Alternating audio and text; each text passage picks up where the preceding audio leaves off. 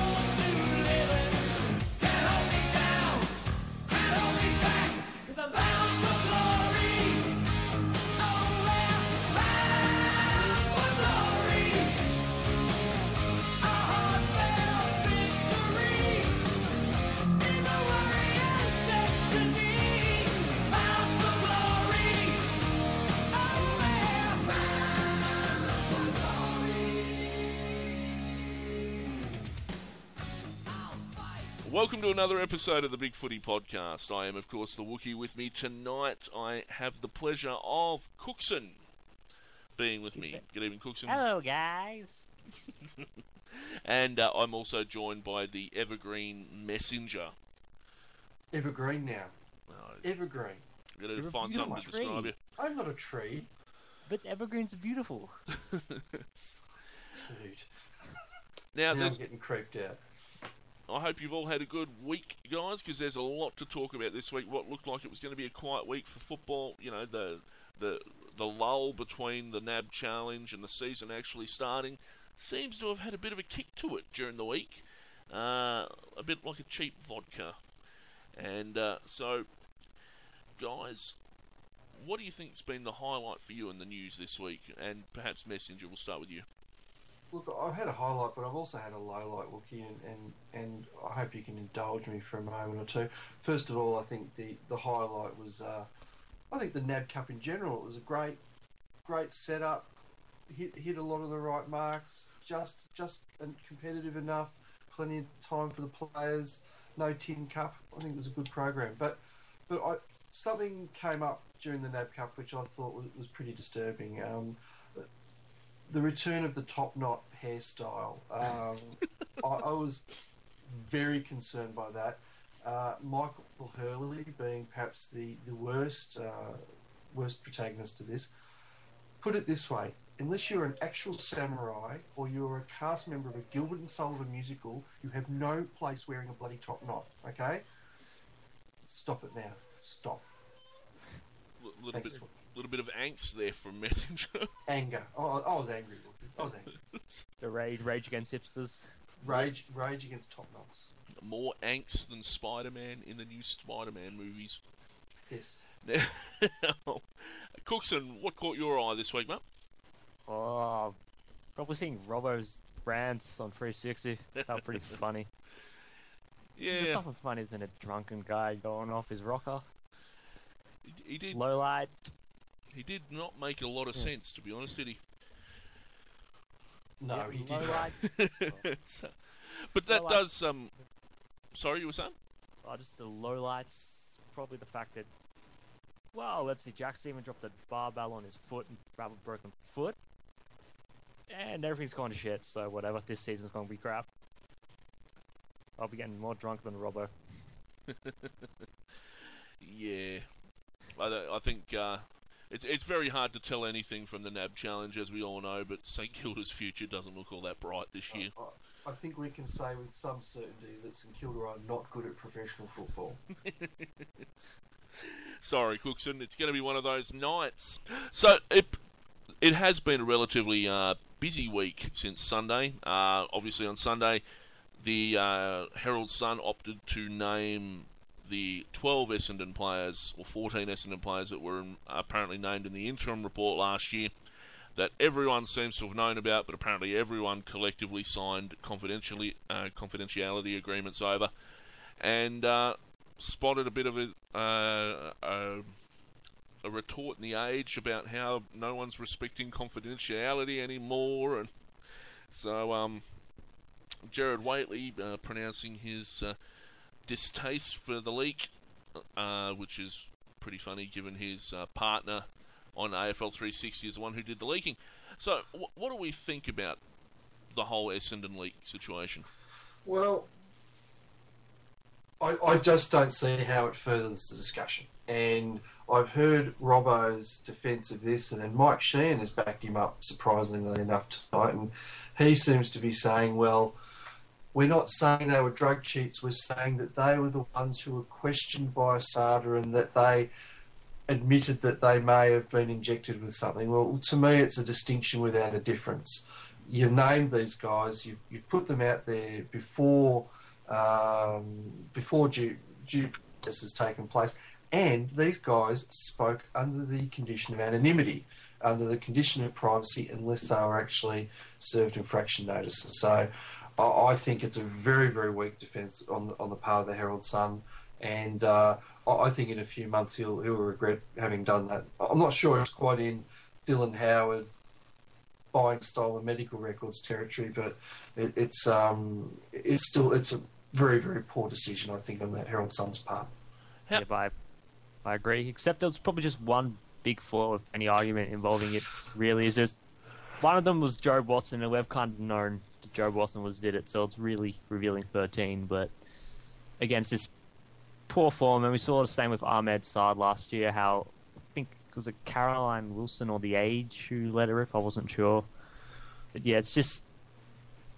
We need to keep all this in-house and just wait and just let the due process happen, and if they're guilty, then announce it.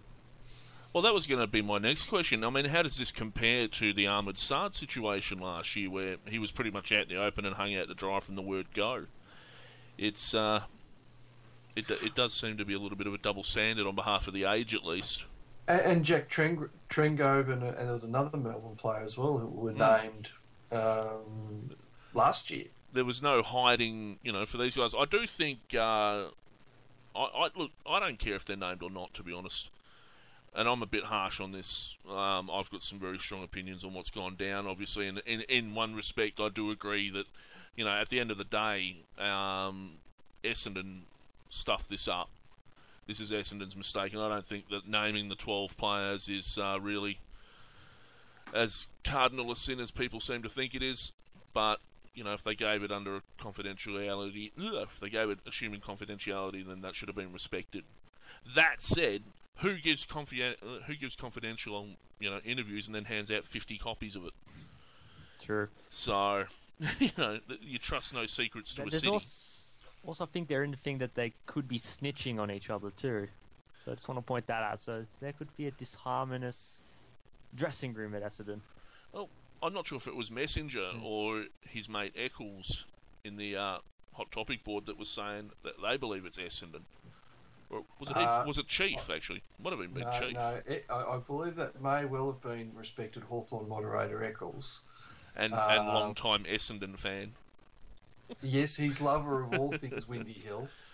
In fact, he may have even lived within 10 kilometres of the ground at some point in his life, much to everybody's amusement on the Hawthorn board. But, I don't know. I mean, it doesn't really matter who leaked it, does it? I mean, that's sort of beside the point.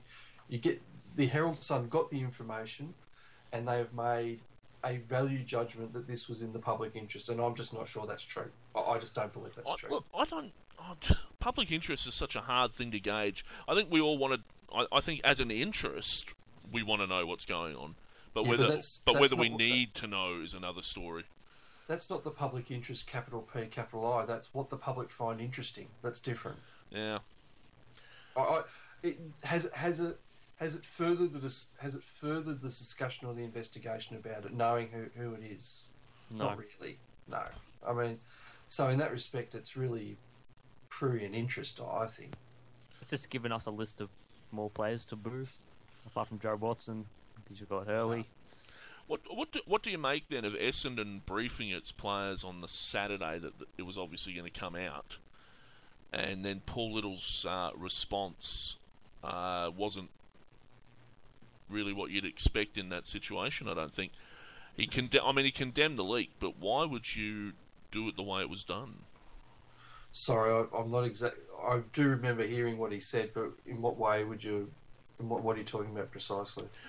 There seems to be something odd in the way that the players were briefed on the Saturday that the leaks were coming out, and then there was no comment from Essendon until Sunday night on the story at all. And in that case, it was a letter to the members of the Essendon Football Club. Who informed Essendon of the leak, that the leak was going to happen? Well, they must have. The Herald Sun would have submitted the story to Essendon for comment. That's pretty standard practice. Well, they've just said, look, we've got the names. These are the names, and we're going to publish. Do you have anything to say about it? Oh, there goes my conspiracy theory then. Oh, it depends who leaked. Like, it doesn't matter who leaked because everyone had copies of this. So it could have been anybody in this situation. Well, sorry, when you say anybody, everybody had copies. Who would this have been distributed to? Well, having said this, Robbo is saying quite clearly he has not seen the report. He got the names from somewhere. Yes. And no one is disputing that those names are on it. That's what's come out for me. Well, actually, I think Essendon might have disputed the names that are on it today, but no one else is disputing the names that are on it. No one's saying, look, these names are clearly wrong. The Age could have said that. Caroline Wilson's apparently had copies of it for Christ knows how long. The AFL would have copies of it. The club would have copies of it. The AFLPA would have copies of it. The interim report was fairly widely distributed, I believe. But isn't it interesting that a number of media organisations made the choice not to publish it? Well, AFL.com.au won't publish it either. Well, you don't imagine that the Pravda would, but Pravda. Do you like that? I'm not surprised. But they all make value judgments about it, and the same thing. This is, and we go back to, and of course, I've got skin in this game, but the whole thing with Dylan Howard and Channel 7. And that stuff was shopped to a number of different people, and it was shopped to Fairfax, and it was shopped to the Herald Sun, and these people put their hands up and said, "No, we would not publish that. It's clearly stolen." And it was only somebody who had the moral rectitude of somebody with very little moral rectitude who said, "No, we'll run it because it's what the public find interesting." So yeah. Okay. So if we leave that behind us for a second, what did come out of this all is that in the Senate Estimates Committee where Andrushka, the head of ASADA, basically said, look, we've reached a certain stage, we're moving on to the next stage now. What we have been told is that, and we got this from Essendon's website, this week the club received information that Stage 1 of the ASADA investigation process is now concluded. Stage 2, the review stage, will now begin, and this is following standard ASADA procedure. So there's been a federal court judge that's been appointed to review ASADA's procedure, but for all intents and purposes, the investigative process is now over. So, end in sight, maybe. So now, Wookie, I ask you this because I didn't sit down and watch the Senate estimates hearing. I imagine you did while you were perusing the financial report of GWS, as is your wont. But did somebody ask Aurora Andruska, Miss Andruska, have you interviewed Stephen Dank? They haven't, apparently. Oh, come on! I mean, I'm led to believe that they haven't interviewed, but whether there's been a categorical denial from ASADA that that's the case, I'm not entirely sure. All we know is that they've concluded the investigative side of things, and now it's reviews and recommendations to various panels and things like that, and we'll see where it goes from there. So there's two conclusions to be drawn from that. One, they have a vast abundance of evidence so damning that they didn't need to interview him, or two, they're the gang who couldn't shoot straight. Or they interviewed him and no one's been told yet. I don't understand why they would, if the question was asked, and I gather it wasn't, why they would deny having interviewed him. Yeah, look, it doesn't make a lot of sense to me, given that they had all the big comments on Sunday on offsiders were basically that he did Asada have the power to do so, and they appear not to have used it. Why? That's Which makes no sense if the investigation's done. Now, unless they specifically haven't brought it up, and Stephen Dank's been fairly quiet about it. Apparently he's due to speak at a sportsman's night, or he was going to. The AFL apparently came down really hard on the Riddle Creek Football League and said, look, you can't have them here, we're going to penalise you if you do. To which the Riddle Creek Football League chairman basically told the AFL to get stuffed, because apparently they gave them the option of replacing Stephen Dank with someone from the AFL, and the AFL declined to send somebody along. So Riddle Creek said, look, we're going to keep Dank on, we've sold tickets to this, and you can get stuffed. So good on Riddle Creek. Well, that's fair enough too. Yep. Fair enough. Now, the AFLPA came out and said that they condemn in the strongest possible terms the publishing of the names and photos of current and former Essendon players. So that's the thing. It did come with a big photo spread as well. And where else? What else we got here? The captains came out today and basically said that it's not on. It is a view of the captains of all 18 AFL clubs that the decision to name and publish photos of current and former Essendon Football Club players in the press on Sunday falls short of the standards of respect and decency that we hope would characterise the relationship between players and the media. And that was Matthew Pavlich talking today. So I really don't think all captains think about that. I'm thinking captains and the other players. I think, would they actually have knowledge of the players who took them, or the 12 players? But I think everyone would now. I think they could very easily put themselves in those players' positions and say, "What if that were me?" So Essendon are outraged. AFLPA's outraged, and pretty much everyone is outraged except for Mark Robinson, who was outraged at Essendon for being outraged at him. But I mean, even Jared Waitley just said, look, we've got to agree to disagree on this one. It's out there. Whether he gets penalised for it or not, I mean, I'm not sure if there's a legal break in this, or I mean, we don't have the same media rights protections that US print journalists do. So you can't just go around printing whatever the hell you like under free speech. It doesn't apply in Australia. So we'll see where it goes. I'm waiting for Robbo to have a meltdown. Yeah, I wonder if he's going to go to a club and they're not going to let him. Nobody's going to speak to him. I wonder if the Herald Sun is going to go to a club if this keeps up and not get. See, the Herald Sun is actually an official sponsor of the Essendon Football Club as well. Yes, that's just ironic. So it's going to be rather interesting.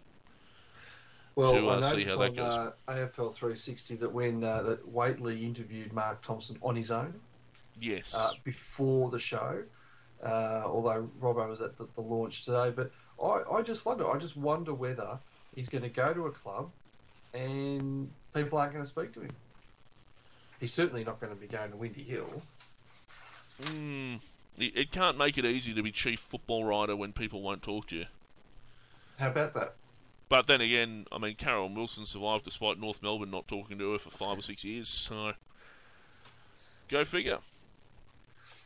Anyway, Has Hutchie been down to St Kilda recently?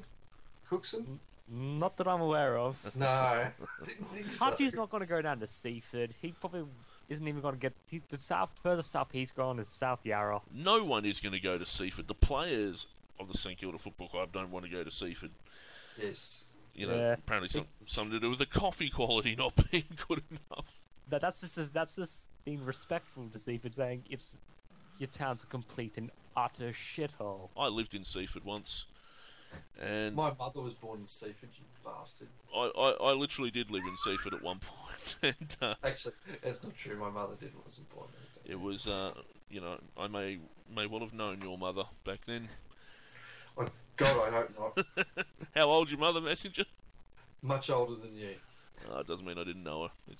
Shit, I'm older than you. What are you talking It's about? the whole Frankston area. Messenger, you don't want to know what people get up to up there. I apologise to any of our listeners from Frankston. But or as I know it, Franganistan. It really is a shithole. I'm never going. It's so good, and it speaks heaps for me that I was so happy to get to Adelaide after leaving Frankston. So anyway, promotion India. There goes a quarter of our audience. Meh. Now, the second big piece of news, obviously, this week was Andrew Demetriou, and he stood down on Monday. Well, he announced on Monday he will stand down at the end of the season, and there were shouts of rejoicing reverberating throughout the football forums and community, particularly on Big Footy, where the consensus appears to be that he's ruined football for everyone, and that the sooner he's gone, the better. And a lot of those complaints seem to be around, obviously, the handling of tanking and salary cap issues, as well as the Essendon stuff last year, but also rule obligations, which is why I find it curious that no one is talking about Kevin Bartlett standing down from the Rules Committee. But that's another story. Man, I was going to buy champagne at that announcement. So, Messenger first. Andrew Demetriou standing down. What do you think?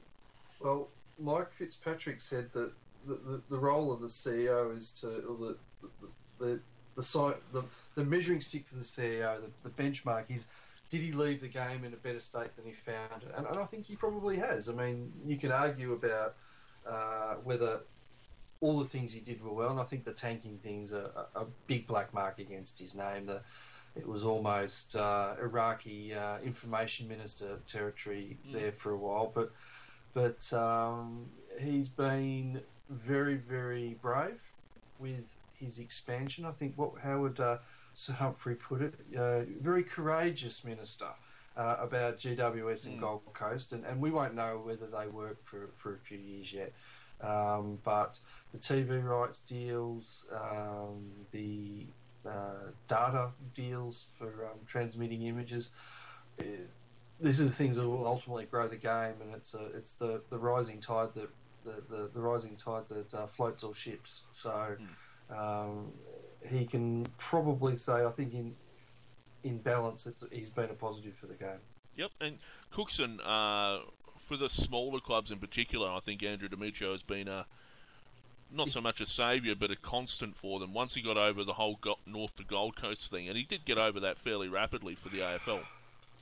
But as far as the smaller Melbourne clubs are concerned, I think his assurances that they would be able to keep going as long as he was in charge, that must have been good for clubs like St Kilda. Yeah, pretty much, except I don't think we were in any danger of that happening because we were in our grand final years during then. But what I see is that he was very good in the business sense in terms of generating profits and all that.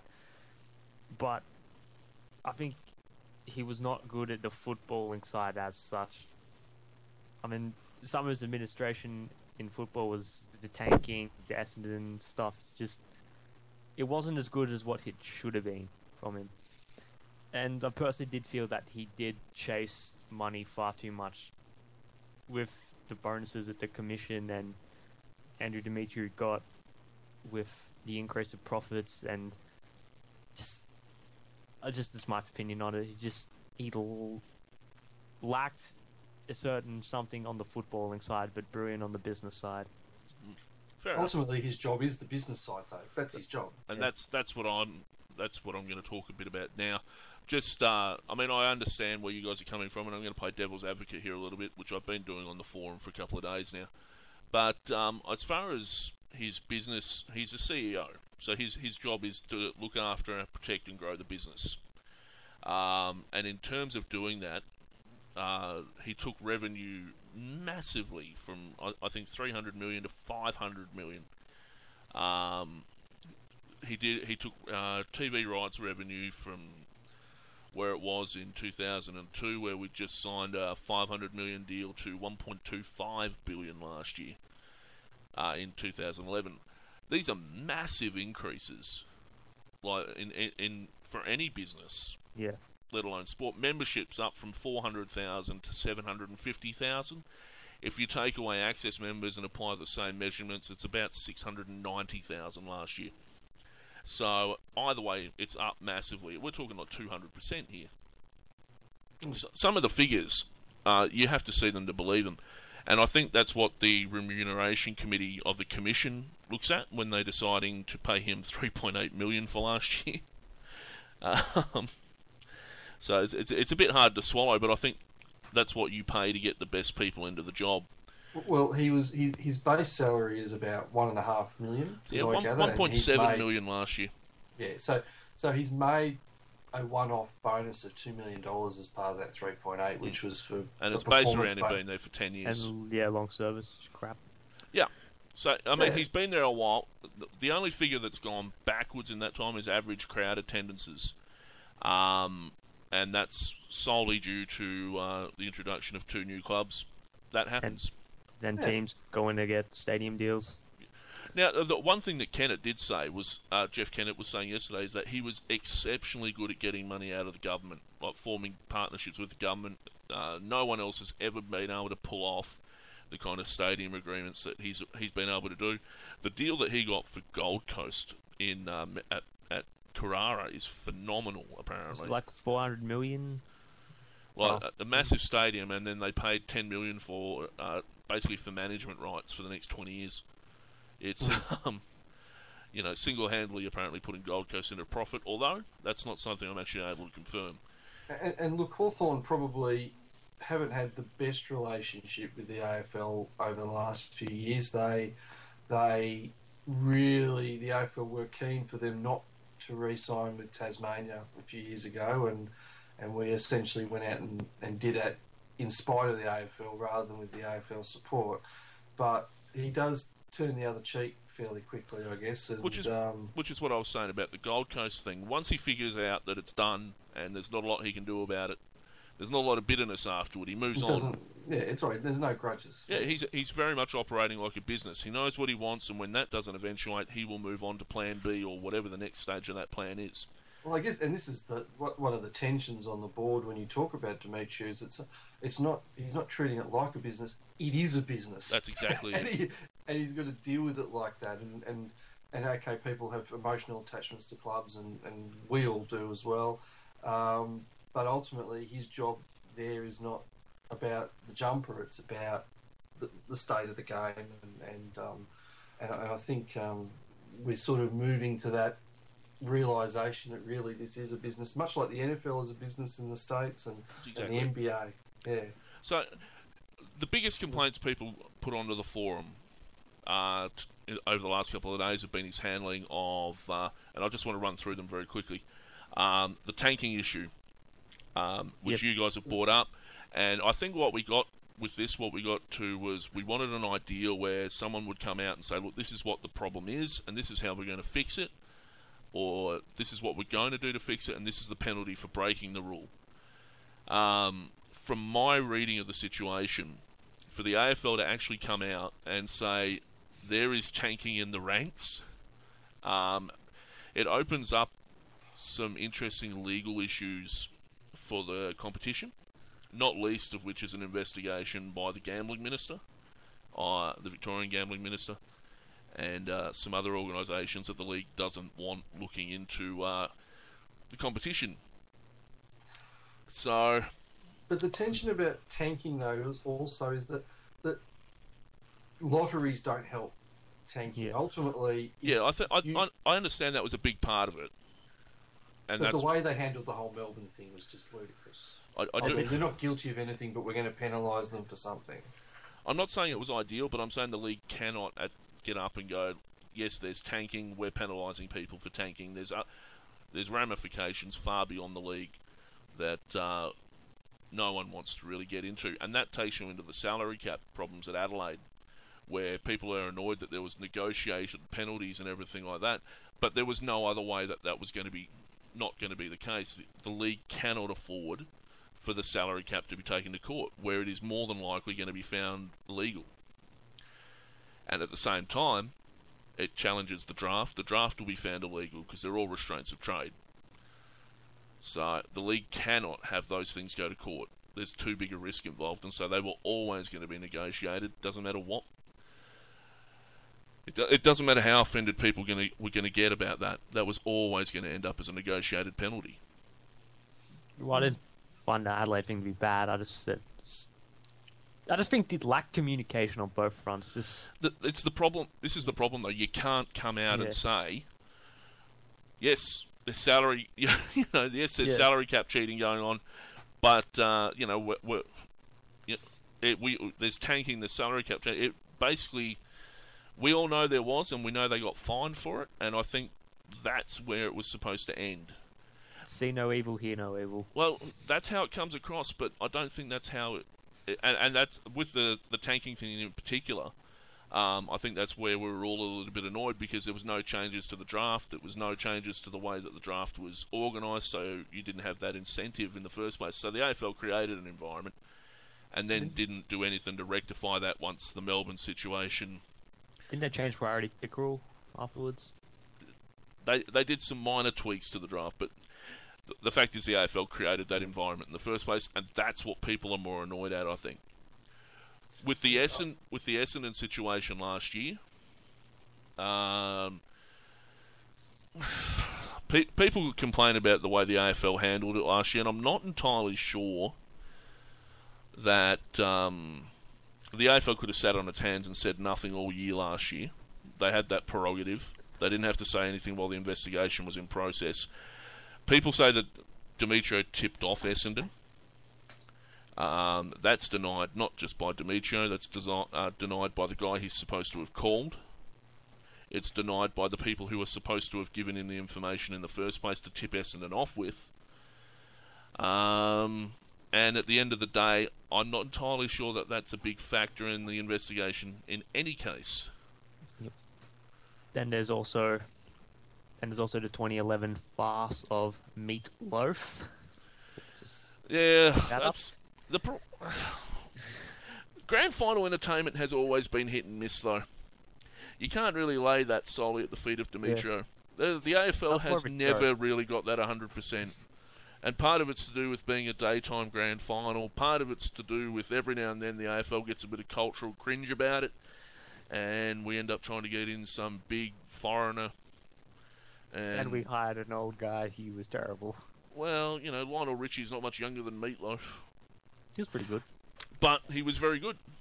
So, and it's probably also another thing that hasn't really been fixed is the clash kits. It's beyond terrible how bad it is today. But I mean, you go back to 91, and Messenger will remember the grand final in 91, and whoever brought out the Batmobile and Angry Anderson is probably going to hold the record for the worst tasting grand final entertainment. Probably for all. No. This is a bridge too far now. Oh, is it now? This is a bridge too far. Bound for Glory. The Batmobile and Angry Anderson. Bound for Glory is a gift to 90s football forever. It's a gift. I'm not saying it wasn't entertaining, Messenger. I was watching the grand final that day, and one of the pain made me strong. I know what's right. I know what's wrong. Yes, I know. Bound for Glory. I'm familiar with the song, Messenger. It was bad, but it was good. We'll call it that way. No. It was good, and it was good. And he sang it on the Batmobile, okay? You can't. It wasn't a Batmobile. It wasn't black. It didn't have Batman. He dismounted the Batmobile mid-song. You cannot juxtapose that much cool in Angry Anderson, that much cool in the Batmobile, and not have it be double cool. I mean, that was just... It was a thing of beauty. Power slides. Listen. It was a thing of beauty, and I'll never hear anything against it again. It's outrageous. Outrageous. Yeah. I know what's right. Bound for Glory. If Hawthorn lost that grand final, you would not be thinking the same. I can guarantee that. If Hawthorn lost that grand final, I would have actually purged it from my memory and I would be sitting here saying, "What? I don't know what you're talking about." So I assume the Batmobile's in your backyard. I've seen the Bat. I think it might be the Batmobile that's at Movie World. Not Wobby's World. I won't have anything said against Wobby's World either, by the way. I love that bloody helicopter. I think I saw a picture of that off the on Google Maps, sitting off the highway at Cranbourne or something. Oh, really? Yeah. Think it would fit in the back of my car? Don't know. Something to take home to the kids. It's already been stolen. It's at Cranbourne. It's been stolen already. I don't know where it's at. I saw a picture of it on the side of the road somewhere a couple of months back. No, nothing about Cranbourne. My mother's from Cranbourne. It's very close to Frankston. My mother's from Frankston too. In fact, In fact, I'm going to Cranbourne this weekend. I've got to go to Casey Fields. Ah, Have yeah. fun with that. You get Oh. stabbed. No. It's cranny. Everyone gets stabbed. Apple Park referred to as Needle Park. Needle Park. That's outrageous. I'm not joking. My mate grew up in Cranbourne. It's like, and his mum was like, "Oh, don't go there. You'll get stabbed, and there's HIV needles all over it." That does bring me to the weekend's practice matches, though. And yes. Melbourne obviously playing Hawthorn at Casey Fields, as alluded to by Messenger. Yes. It's been nice knowing you. And Valet me, yes. I think the big one, though, is Richmond playing Essendon at Punt Road. First VFL game they've had there for some time. First AFL game of any kind that they've had there for some time. Good luck getting a parking spot. There's only 2,500 seats and it's sold out. So it will be live streamed apparently from 1 o'clock on Friday afternoon. I think most of the games are. No, the only other one that I know of is the GWS Adelaide game that is being streamed live from 2 o'clock on Friday afternoon as well. Apparently Port Adelaide St Kilda's live streamed. I haven't seen an announcement for that, but it's possible. And what are the other guys? Carlton are playing the Bulldogs, is that correct? I thought that was last week, but maybe. I don't know. I think they're playing at Visy Park. They are. Yes, no, you're right. That's on Saturday, I think. Yeah. So, yeah, a few practice games going on this weekend. I think Collingwood wrapped theirs up last week against Gold Coast, and they're getting settled in for the season. I think most other clubs are taking the week off. Yeah, well, I think it depends on whether you're playing in the first or second week of the split round, doesn't it? It does. I think West Coast are playing Fremantle. Again. Yeah. Yes, but it's a game they organise themselves. It's not part of the NAB Challenge series, because that was one of the big complaints that the West Coast and Freo guys had, was that they were playing twice in the pre-season. But, no one's making them play each other. They're choosing to do that. I mean, they could play someone from the Waffle for all it mattered for a pre-season game, surely. The other option is they could just shut up. That ain't going to happen. It's always the West Australians, really. That's right, yes. We love the West Australians.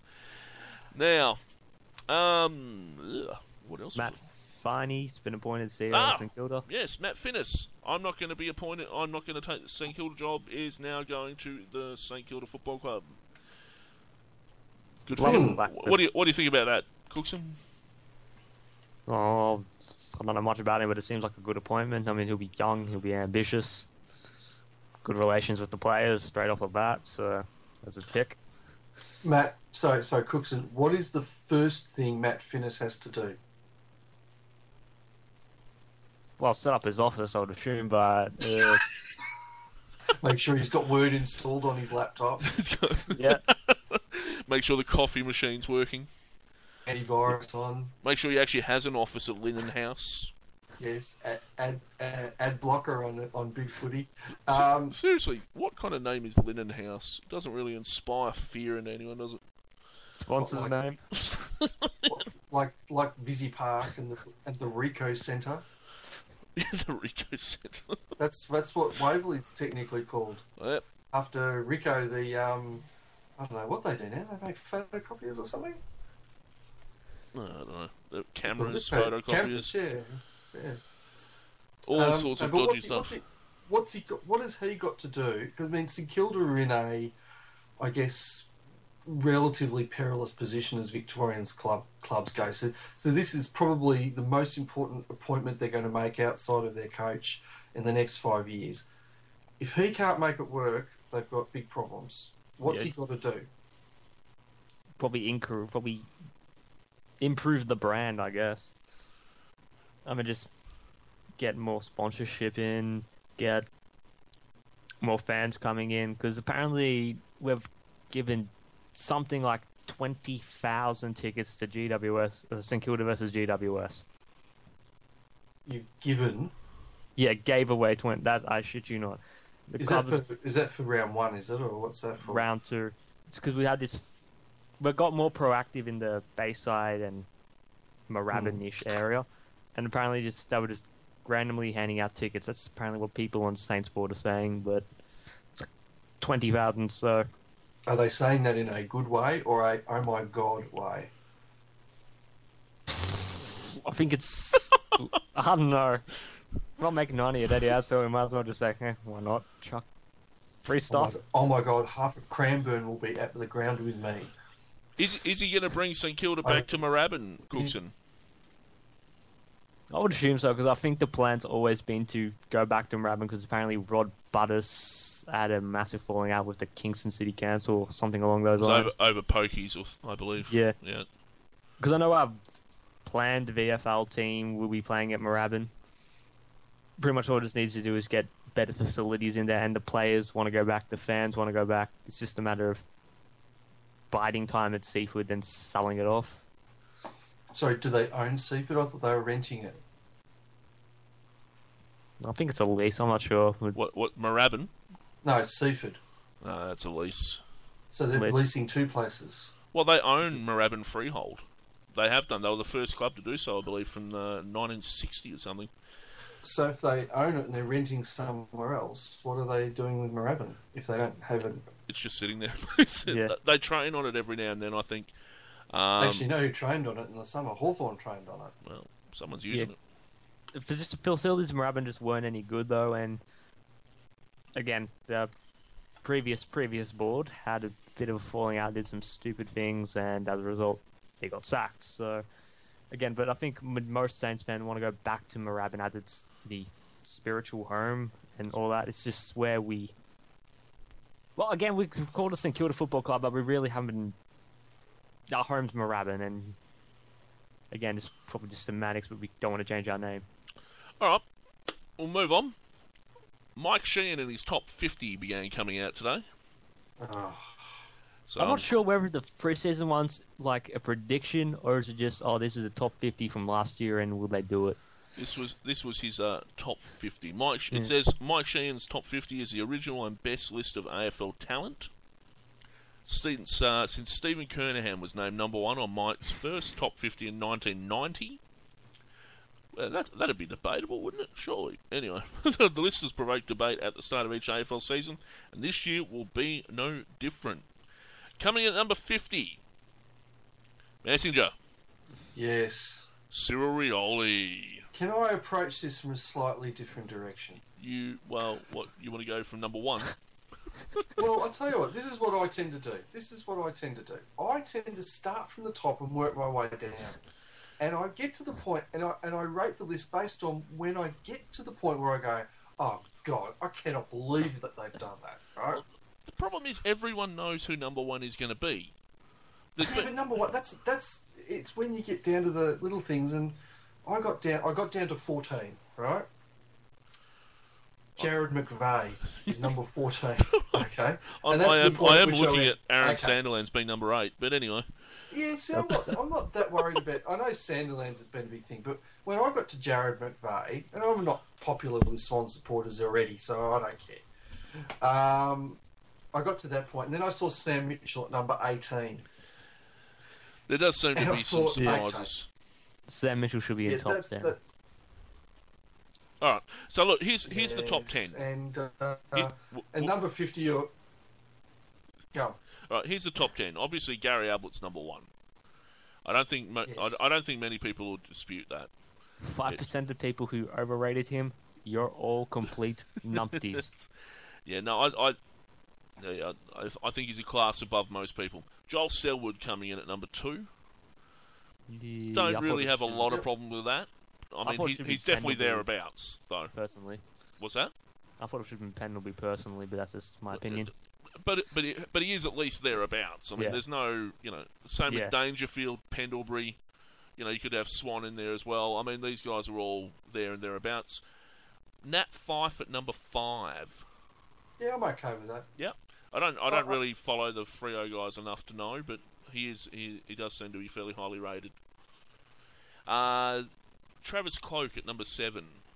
No, just how can you have a forward like I know I have Nick Rewalt who is he was erratic, but a forward who can't kick straight is just is most of the time useless. I mean, if he can kick straight, yes, I will agree that this is one of the best top 10 players in the league. If he kicks like his normal stuff, it's top 20 at best. It's just... On the Herald Sun website, which allows you to vote underrated, agree, or overrated, Travis Cloke is scoring 77% overrated. It is. It is and I look down to the reigning Coleman medalist at number 10, and I wonder why their positions haven't been swapped around. It is interesting, and it is interesting how Jared Rufford is number 10 on there and Cloke's number 7, isn't it? Ryan Griffin at number 9. Yeah. Really? Well, could have been a touch higher, but again, he's in the top 10 players of the league. The only real problem for Griffin is that his eyes are too close together. I think the other thing that got me here... I think the other thing that got me here is the approval rating for Ablett's number 1 is at 88%. Yes. Some people consider him underrated. Yeah, the 8%. He could be like number 0. So, I mean, the 10, they're there or thereabouts. Travis Cloke may be the only really disputable one there in terms of his positioning. You go down, Luke Hodge at 20. I'm not sure that's the best, given McVeigh's at 14. Well, hang on. The egregious one in that group there. First of all, by the way, Mitchell's at 18 and McVeigh's at 14, right? Now, Jared McVeigh's a good player. He is not number the 14 best player in the AFL. Give me strength, right? The other one is Lance Franklin has been top 3 in Mike's ratings forever, and now he's number 17 and overrated at 72% apparently. and I would say, and you know what, I personally think he's going to have a very good year, but I tell you what. It's that's a massive fall from grace. Josh Kennedy at 11. Yeah, I was going to say the Swans. Josh Kennedy at 11. Don't mind it. I don't know. Ahead of guys like Mundy and Hodge, I don't think so. I would say David Mundy's pretty severely underrated, but yes. Kieran Jack. Yeah. I'm ticking these as I go overrated. I'm just going to point out too, just Trent Cotchin at 21 just doesn't seem right for me. It should be a bit lower. You think so? Yeah, but who would you knock down for that? I mean, obviously we're dropping we're dropping Cloke down the list and guys like that, but I'd probably put him in at. Well, I'll probably knock down everyone. I'll put him in number 13, knock everyone down because I don't think Joe Boston's gonna. He'll have a good season, but I think the drug scandal will weigh him down, so I think he's probably 13, and he's got magnificent hair. I mean, that surely should get him some points. Pavlich at 30? Well, hang on. Pavlich at 30, Scott Thompson at 22. Yeah, I can't subscribe. I mean, even Steve Johnson at 23, I can't subscribe to that. You think he's too low or too high? I think he's... I think he's in that bracket, but I think he's too high in that bracket. I don't think he's... I think he's a good player. I don't think he's better than Pavlich. Even Motlop at 25, that seems to be just... Motlop at 25 is overrated. That's a joke. I mean, he's above... And seems to be, 78% overrated. Now it's 78% overrated. Yeah, and when you think that Cyril Rioli is at 50... Cyril Rioli is at 50. Yeah. And he's at 25. I mean, I need Geelong support. I just don't think guys like Cotchin and Pavlich... They're a class above that group. Cameron at 24, if it's based solely on last year's results, maybe. I can't. Yeah, doesn't seem like. But I think Chad Wingard's in a good spot. I mean, 29. Yeah. That's And he'll be high by the end of the year. He's a very good footballer. Brendan where Goddard's are had a we bit of a going? fall from grace. 36. Brendan Goddard. he went from. Let's be honest though. Goddard hasn't really been the same since 2010. Now, I He's- like Rory Sloane. I like Rory Sloane. I'm surprised he's that low. Mm. And the other one that I find very interesting is what on earth is Steel Sidebottom doing in the top 50? It's, Can you remember a single thing that Steel Sidebottom has ever done on a football field in your life? he has the name Steel Sidebottom. He smiles very stupidly. How would you like? Do you like his hair, Cookson? Do you think maybe he could do a bit more something? Maybe he could go a top knot. Nah, they'll hate you. But Cochin's hair remains exactly the same throughout a game of football. It's freaky. He's clearly the genetic relation of Ray Martin. Here's one that'll get you going. Messenger. Dustin Martin ahead of Grant Birchall. I'm sorry. Are you saying that Dustin Martin is ahead of Grant? Where are we now? 40 going into the. Martin at 45, Birchall at 47. Oh, I'm not terribly worried about that. That's all right. That's okay. Grant Birchall is a very, very fine footballer. I am interested, however, to see. I think they might have put an imposter in the top 50. Is that Lockie Henderson I spy at 46? Yeah, he did have a good year. He had a good year last year, but I mean, he did have a good year last year. That's It's the a thing. bit stupid. I He's don't good, see- but he's not that good. All Australian ruckman Will Minson did not make this list. Yes, but Matthew Lunenberger did. Yes, indeed. Indeed. Matthew Lunenberger did. Aaron Sandilands did, but the All-Australian ruckman, no, not good enough, No. Chief. Oh, that's right. That's right. Look, I mean, in all that, you could make value judgments about another 10 or 15 blokes who didn't make the list, and I mean, ultimately, it's I'm not sure what purpose these lists Well, it keeps Serve after Michael all. Sheen in a job. gives us something to talk about in a podcast for 5 minutes. It's water cooler discussion. It is indeed. Dyson Heppel, first woman to make the top 50. Yeah, ahead of Chelsea Roffey. I'm disputing it, to be honest. So, You know, Who's 15% of people? 52% of people say that Cyril Rioli is overrated. I think he is overrated, Messenger. Yeah. I hate to say it, mate. he's capable of doing a brilliant 10 minutes of football, but he's usually not that visible for most of it. I mean, let's be honest. I think you'd both castrate yourself if you could get him on your team. I think you would, all right? And you'd be liars if you said you wouldn't. Lockie Henderson, overrated 73%. I've just contributed to that. Daniel Wells at 41. Yeah, he's alright. No Hang on. feeling. Here's another one I think might be an imposter. Jack Mark Zeeble. Murphy. No. Mark Murphy might have been a touch low, but Jack Zeeble. I actually think if he's on the park, I actually rate Jack Zeeble. I know that seems incredibly odd. I'm probably one of the only non-person who does. Oh, he's a good footballer, but is he? Is he that? I think is if that he good? stays on the park and he can curb his aggressiveness slightly, and just focus on the ball and be a tough, hard midfielder, I think he can. Like, this is gonna be considered sacrilegious and all that stuff, but I think he has the potential to be North Melbourne's Lenny Hayes. Oh, Like, not as good. I'm not saying not as good as Lenny, and not as lovable. I think he's more North Melbourne's Montagna, Lee Montagna. He's good, but he's not that good. Alright, we're going to move on. Having had our bit of a discussion there and universally agreed that Surioli's crap. But he's always delicious. Always. The AFL had some meetings in the Adelaide Hills, because it's where you have these things.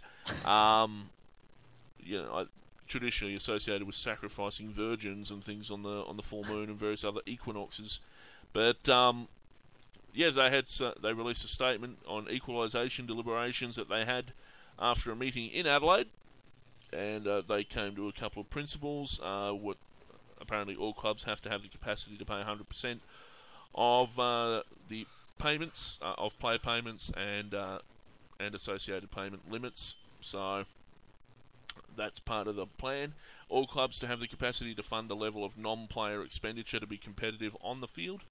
That level has yet to be determined. To deliver financial viability and on-field competitiveness, an enhanced revenue sharing system including both central and local revenue is required. A mechanism to control growth in non-player football spend is required. That'll interest Hawthorn and Collingwood in particular. Yes, thrilled. And there is an aspiration to move towards a pure draft and salary cap, which should be happening soon anyway, I would expect. And there is an aspiration to pay the players more, if affordable for the industry. Obviously, the AFLPA were at the meeting. Supplementary funds are required, in addition to increased revenue sharing to address structural inequities, including the fixture cycle, stadia deals, supporter base sizes, and non-football businesses. I assume that the league will start paying cardboard cutouts to take out memberships for North Melbourne and St Kilda. Revenue sharing recipients must remain incentivised to grow and actively address causes of disadvantage. I thus expect the Western Bulldogs Football Club to be visiting the local hospitals and impregnating volunteering females to grow their supporter base in the future. So we can what we can actually do. Let's translate that sentence for a moment. Yes. That sentence really means just because we've given you money, it doesn't mean you can just sit on your hands and wait for the check to come. Exactly. In. Yes. So Cookson, we were just talking about your terrible board that left St Kilda recently. Would they have just made bigger bad decisions if they had more money? Probably. Well, definitely. And this is my point: is that just because you've got more money doesn't mean you do better things with it. It just means that the scope with which you can stuff things up is so much greater. Ultimately, you have to make good choices. So it's, and I noticed you saying that in the forum the other day, Messenger. Yeah. It's not just enough to give them money. They need proper oversight, I guess, which is what the AFL's supposed to be doing anyway. It's probably one thing though that the AFL really hasn't changed that I think won't be changed but should be changed. It's the salary cap floor, which is what's set at 96%. I mean that's 97.5%. Yeah. How is the floor is set at 97.5. That's the lowest you can pay. How is St Kilda's team right now is not worth 97.5% of Hawthorn's? I've always had a problem with the floor. Yeah. In that I think it artificially increases wages, but that's what the AFLPA want. Well, the floor used to be 92. 92.5 was the lowest it ever got, yeah. and it was set for Fitzroy. But what used to happen, Cookson, and Hawthorn was a good example. They had a very young team. Is that they would take, if Jared Ruffhead or Lance Franklin at the time, for example, had a 3-year contract, they would essentially get 70% of their money in the first year. And then somebody else would get loaded up the next year, and they would balance it out that way. I mean, and Hawthorn were one of the first teams that front-loaded a lot of contracts rather than back-loaded them, just to meet the salary cap floor. And it doesn't seem that entirely. It probably does with the front-loading of caps, but it just seems to defeat the free agency purpose. I mean, I'll probably lower it to like 85. Well, I'll tell you what it stops teams doing. It stops teams doing is tanking and running out a bunch of kids and paying 65% of the cap. But okay, here's the argument I've got. What if the club just simply cannot afford it? Well, if the club can't afford it, what are they doing in the league? Yeah, but what if you're talking about, what if a club wants to load up on experienced VFL players or experienced state league players, and you could conceivably do that. And you could take, players that haven't really been good enough to break into someone else's, starting 22.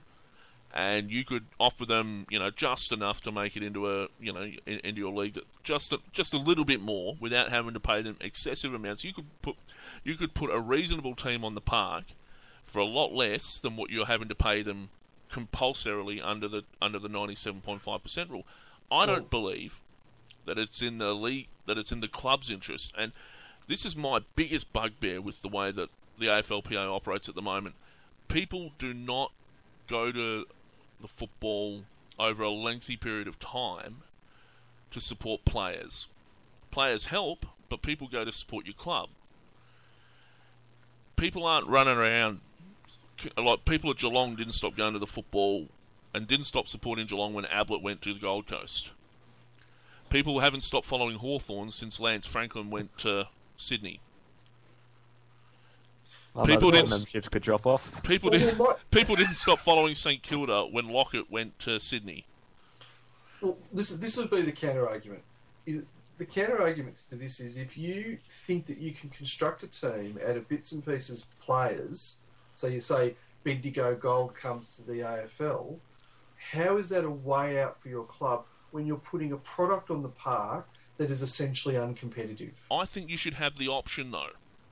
Yes, I think as a club, and this is the one time in about 50 years I've agreed with Eddie Maguire, is that the players got their lift from from the 1999 and 2002 pay deals. They really did. They got well looked after in those deals, and they've been looked after ever since. The clubs are on welfare. Well, half the clubs in the league are on welfare. It's time that the clubs got their fair share of the money that they put into the league. Because at the end of the day, they've still got to pay the players, they've still got to put the facilities up in the first place, and they've still got to put a team on the park. The players are out there looking at themselves, and good on them for doing so. But the club's got to last after the players retire. And that's what annoys me the most, is because clubs like North Melbourne and clubs like the Western Bulldogs, they shouldn't have to pay 100% of the cap for players that aren't worth 100% of the cap. I think, yes, but in the normal cycle of a mature team, where you have experienced players, you have players in their prime, and you have younger players, you are inevitably going to be at the top end of the cap anyway. Now, you can argue that 97 is too high, and I wouldn't disagree with you. I think if you had it, say, 90 or 92.5 as it was, that's reasonable. But really, in a normal mature cycle team, you're going to pay that much money anyway. You're only talking about paying below that number if you are absolutely bottoming out, yep. Or in your model you've constructed a team of chances. I'm not saying that you should be able to just go out and hire a state league side. I'm saying that there should be a minimum, but it should be a lot less than what it is now. Yeah. You should be able to put a team on the park for 75% of the cap. The club's got to have that option, and not to give them that option, I personally believe if that went to court, that'd be restraint of trade. Yes, but if the club is choosing that option, what are they really choosing? They're choosing to suck suck air through a straw for a year. They're a club. But it's putting a tourniquet on a what would be clearly a bad financial situation. Yeah, but Messenger, there are clubs out there in other leagues that earn a lot more money than us, that pay a lot better. There are clubs in the NFL, for instance, who aren't paying anywhere near the top, and they're not going to get the premiership, but they're going to survive. There are clubs in soccer that have been around for 100 odd years that aren't paying as much as Manchester United. They're not paying the amount that the players are getting at Everton and Liverpool, but they're going to survive, Messenger. Yeah, but they have different revenue streams. They also have the transfer market. But the clubs are going to survive because they've got the option of paying top dollar, or they've got the option of paying bottom dollar if they need to. What's the difference between we're talking in actual numbers here? What's the difference between 75% of the cap and 95% of the cap? What's that 20%? What's that actually in dollar numbers? It's about $2 million. It's about $2 million. And what's the average losing? What's the average loss for some of these clubs that are on the spigot at the moment? It's about 1.5. So really, you're talking a difference between maybe break even and a very, very small profit. Yeah, yes and no. I'd have to look at the figures a little bit more closely for that. I understand what you're saying. It perpetuates a possible losing culture. Well, it's not just a losing culture. It's that you if you're talking about actually generating revenue, because ultimately they might say, well, we have a cost problem because we spend too much on our labour. But really, what's the big issue is they have a revenue problem. They don't make enough money. Now, putting a shit team on the park doesn't improve that. all it does is it cements it. Because you can say, well, who the hell's going to go and watch a three-win team? Yeah, but who the hell's watching them now anyway?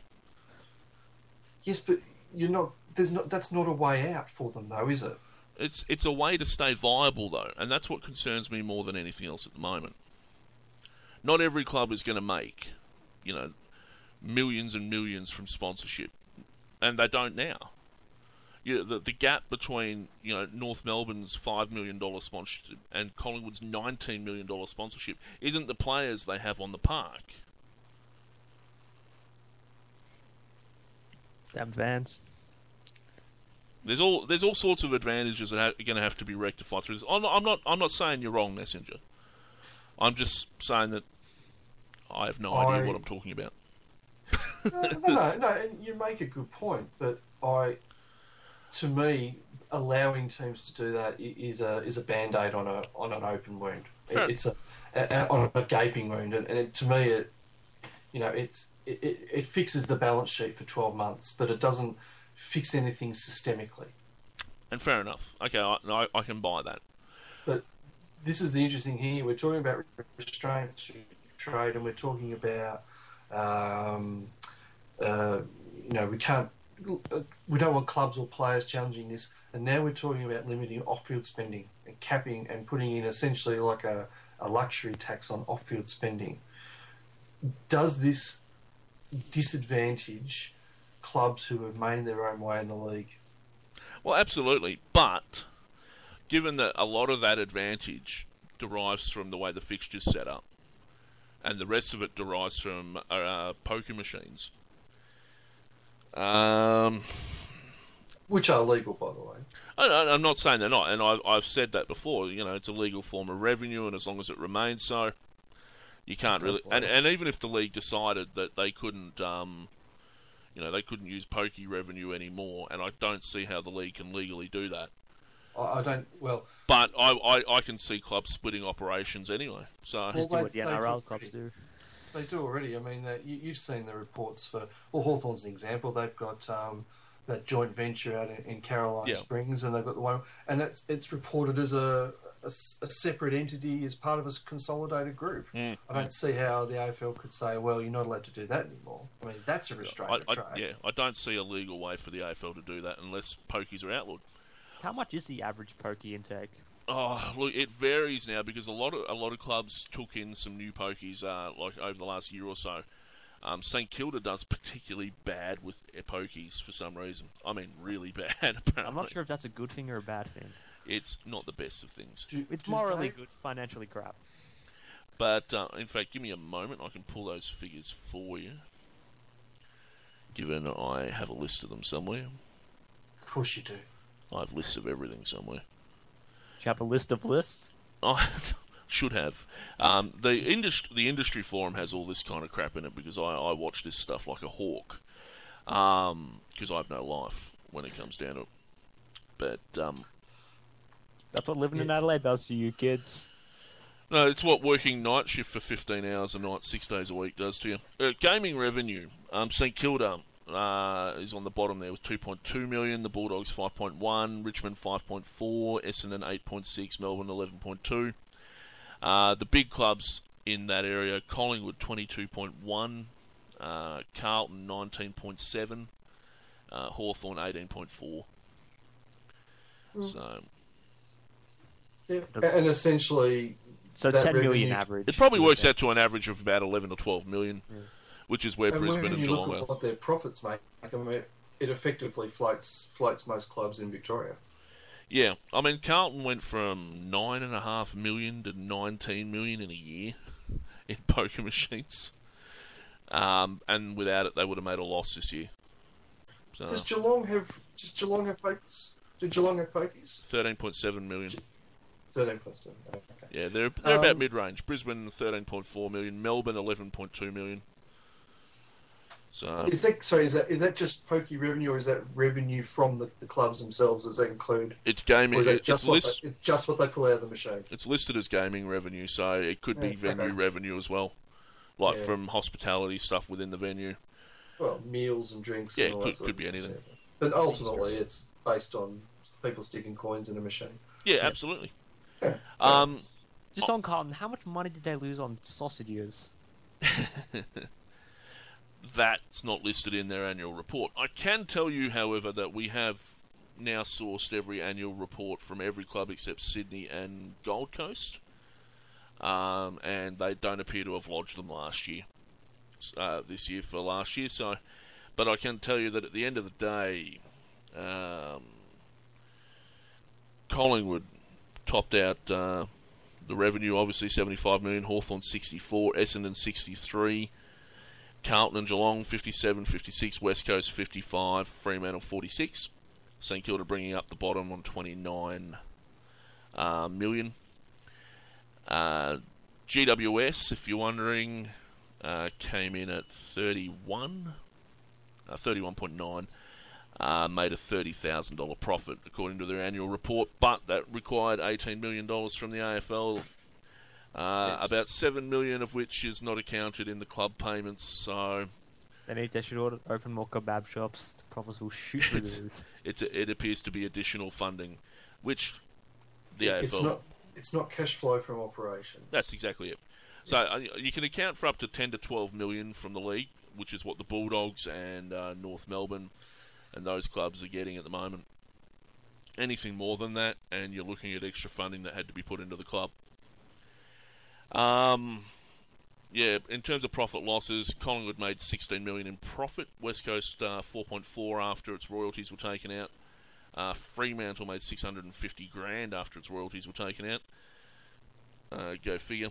North Melbourne turned a $1.3 million profit. Richmond 3.3. And everyone else, Carlton half a million.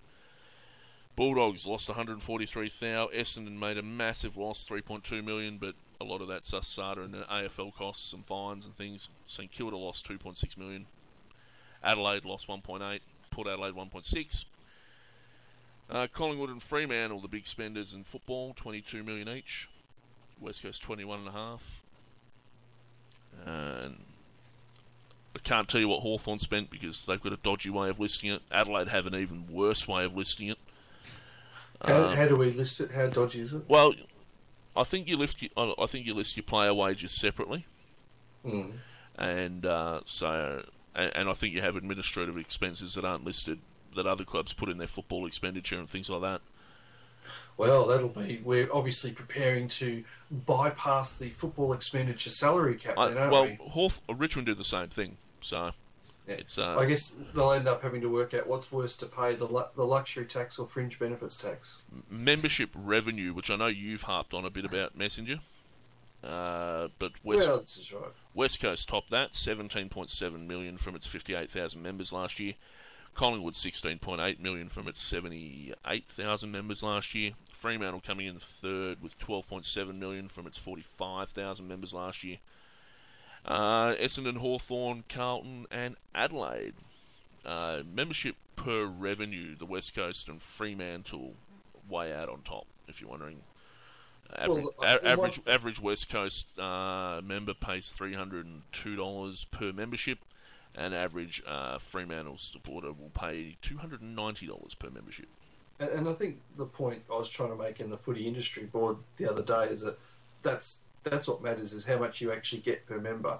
Not that you have, not that whether they're a 3-game member or whether they're actually a pot plant or they pay for 18 games and for the top package in the corporate boxes, is how many people can you engage with your football club, how much money do you get out of them, and how many years in a row do you get it out of them. That's the thing. That's what you want. You're not really worried about whether they pay 11 games or 18 games or 3. All right, so the other thing that came out yesterday was the AFL's annual report. Revenue was right up, 502 million, up from 471 million, so they bumped it up by 30 million. That includes from its subsidiaries and other operations. The AFL also owns and operates AFL Northern Territory, AFL Queensland, AFL New South Wales, ACT, and AFL Victoria, which last year also incorporated the Victorian Country Football League for the first time. So the league I think they also fund AFL Tasmania, but they don't own it at this point. But yeah, broadcasting and AFL media are up a fair bit, game development up a fair bit as well. So yeah, payments to clubs up to 209 million from 200 million, well up from the 47 million it was in 1993. If you're wondering, and I was. I know you were riveted. There. I was just looking at the cricket score. Collingwood. Oh really? Oh shit. Essendon. Here's one that'll spin you out a little bit. Go Western Bulldogs received the most money from the league. That doesn't really surprise anyone. 13.2 million. This is the most accounted money, so not including whatever GWS and Gold Coast may have got extra. 13.2 million, including their extra funding, which is things like signage and pourage rights from Etihad and things like that. So 13.2 million. Collingwood Essendon came in second. With 13.1 million, and I'm not entirely sure how that was worked. The flight centre, that hangar crap thing, whatever they're building. Yeah, well, actually, it would have been. It would have been the extra funds they got from the club stuff, but they actually got less from the club future fund than Melbourne did, who only got 12.8 million. Are they paying for James Hurd's MBA in France? Yeah, maybe. St Kilda took in 3.2 million in other funding as well, but yeah, interesting stuff. Interesting stuff. Total players around the country, 938,069 in terms of total participation, of which 321,280 are club registered players around the country. And big boys and wowies have increased exponentially by 300%. It would appear to be more than likely. Lastly, before we start to sign off, Messenger, Dale Garlett. It's March. It's early. He's probably coming to terms with being in a professional football environment. I gather there are rumours of his extracurricular nightclub activities. Let's leave them as rumours, but he's been. It's the first time he's been in a professional football environment at AFL level, and I think he's probably finding it a little bit difficult. He's a long way from home, but I don't think the club's chucking in the towel with him yet. And as much as everybody had him on the first plane back to Perth, he was at training the day the rumours came out, and he was at the club on the weekend as well. So it ain't over till it's over. It does. If history's any judge, though, Messenger, you've got to admit players don't come back from this very often. Well, he could have been scared straight. I mean, Clarkson will probably give him a massive spray. Clarkson will probably punch him at some point. I don't know that that's the way they're dealing with him at all. I think they're just saying these are the standards that you have to be able to keep to play league football, and we'll provide you with an environment to do it. And basically, look, he's either going to make it or he's not. Would they have a minder for him, similar to pretty much what Carmichael Hunt did to Harley Bennell, just not with piss, more with homesickness? Someone who'd be there, who can room with him, just keep him calm and all that crap. I mean, clubs have got a lot better at player welfare than they were perhaps 15 or 20 years ago. So it's also about the expectations he has to meet for the club about how he presents to training, presenting on time, the amount of effort he puts in on the training track. He wouldn't be probably the first person who's had difficulty in this regard. But if any club's going to make it work, it's going to be Hawthorn. Mm. And again, most of it's up to Garlett, really. I mean, he's got to want to do it. Okay, just. But by the same token, if he doesn't, then I think history also says that nobody's going to bother with him after this. That's it. He may as well go off and play at Swan Districts for the rest of his life. Okay, very quickly moving along. Clubs are apparently afraid that the veterans allowance will go, and that will cut short the careers of veterans. Apparently, and this would affect in particular Geelong, who have 6 veterans on their list this season, and who had 9 last season. The Sydney Swans, who had 5 veterans, and Essendon, who had 4. These will be the biggest beneficiaries of the veterans rules. Apparently the league is going to scrap it. They'll have to grandfather it, surely. Maybe. I'm not really... I guess that it depends on how their contracts are structured. I think that's what Sanderlands is paid under as well. And his is grandfathered from years ago. So, new life members for the league, apparently. Joel Corey, Chris Scott, John Longmire, Lenny Hayes, umpire Brett Roseberry. Fan of yours, Messenger?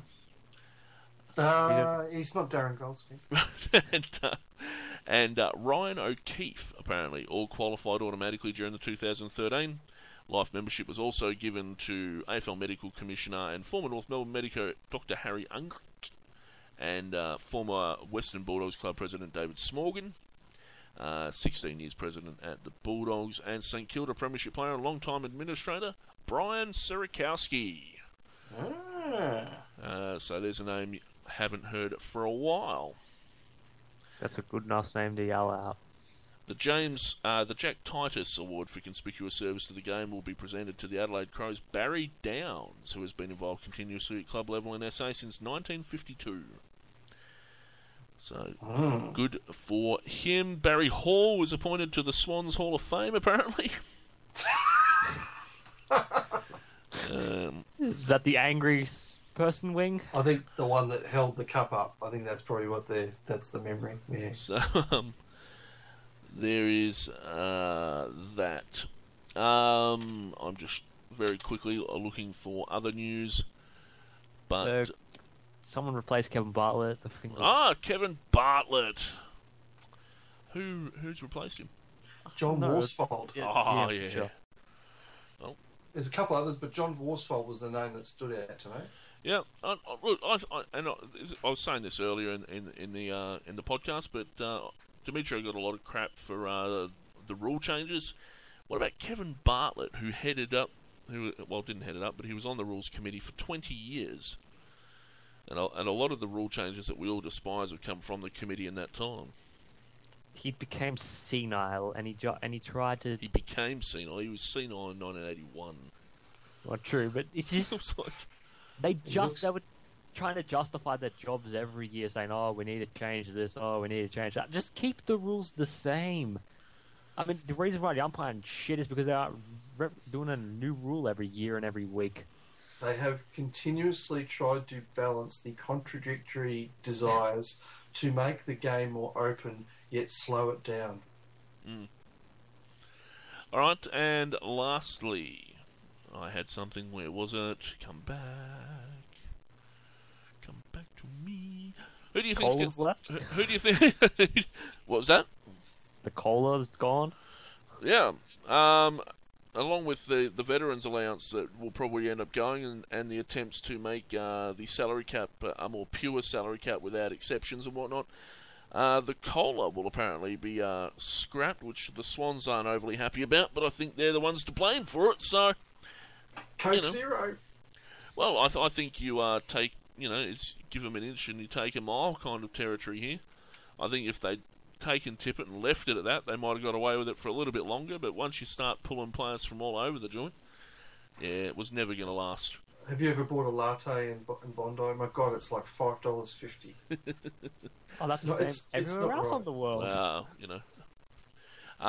Joel Bowden apparently is the favourite to replace Finnis at the AFLPA. Former Richmond player, I think. That's nice, dear. And Brendan Gale, one of the forerunners to replace Demetrio along with McLaughlin. So, isn't it really? They're going to end up giving it to Gil McLaughlin, aren't they? I think the deal's already done. I think Romping Wins' brother will be in charge. Yeah, but he's a different man to Romping Wins, so he's I don't know. It'll be an interesting Don't time. discredit Romping Wins suddenly. I saw Eric some. Wardy, AFL. Sorry, I saw some stuff about Demetrio should have stood down now, which James Brayshaw was advocating today. I think he's deliberately not doing so because we'll see the Asada stuff handed down this year while Demetrio's still here, and that'll give McLaughlin a clean start for next season. He did also, one of the points Dimitri made is that he actually served as CEO designate, I guess, under Wayne Jackson for Wayne Jackson's last year. So there's precedent. They could easily name Gil McLaughlin or whomever in a few weeks, and then have him be the right-hand man, I guess. Sure he is for the rest of the season. Well, Demetrio also told 360 on Monday night that he was going to stand down last year but stayed on through the Essendon thing as well. So it makes sense that he'd stay on until the end of it, and that's what I think's happening at the moment. I think he'll stay on. I think I think McLaughlin's had enough of an apprenticeship while he was away last year. So, but I that's why I think there was no real big deal, no real comment to make from Demetrio when he got back about him being away. I think you either trust the people and that's why Anderson left. Anderson's now at Cycling Australia, and good for him. You know, he's high profile now, Adrian Anderson. So, you know. The man St Kilda didn't hire. Yeah. But Did you trust Adrian Anderson with anything? There are worse people out there. Ben Buckley. But look, I guess that's all the news. That's all I've got, guys. Was there anything else you wanted to bring up before we sign off? Yes. No. It's Jack Steven. Steven. Not Stevens. What? Please get it right for the love of holy crap.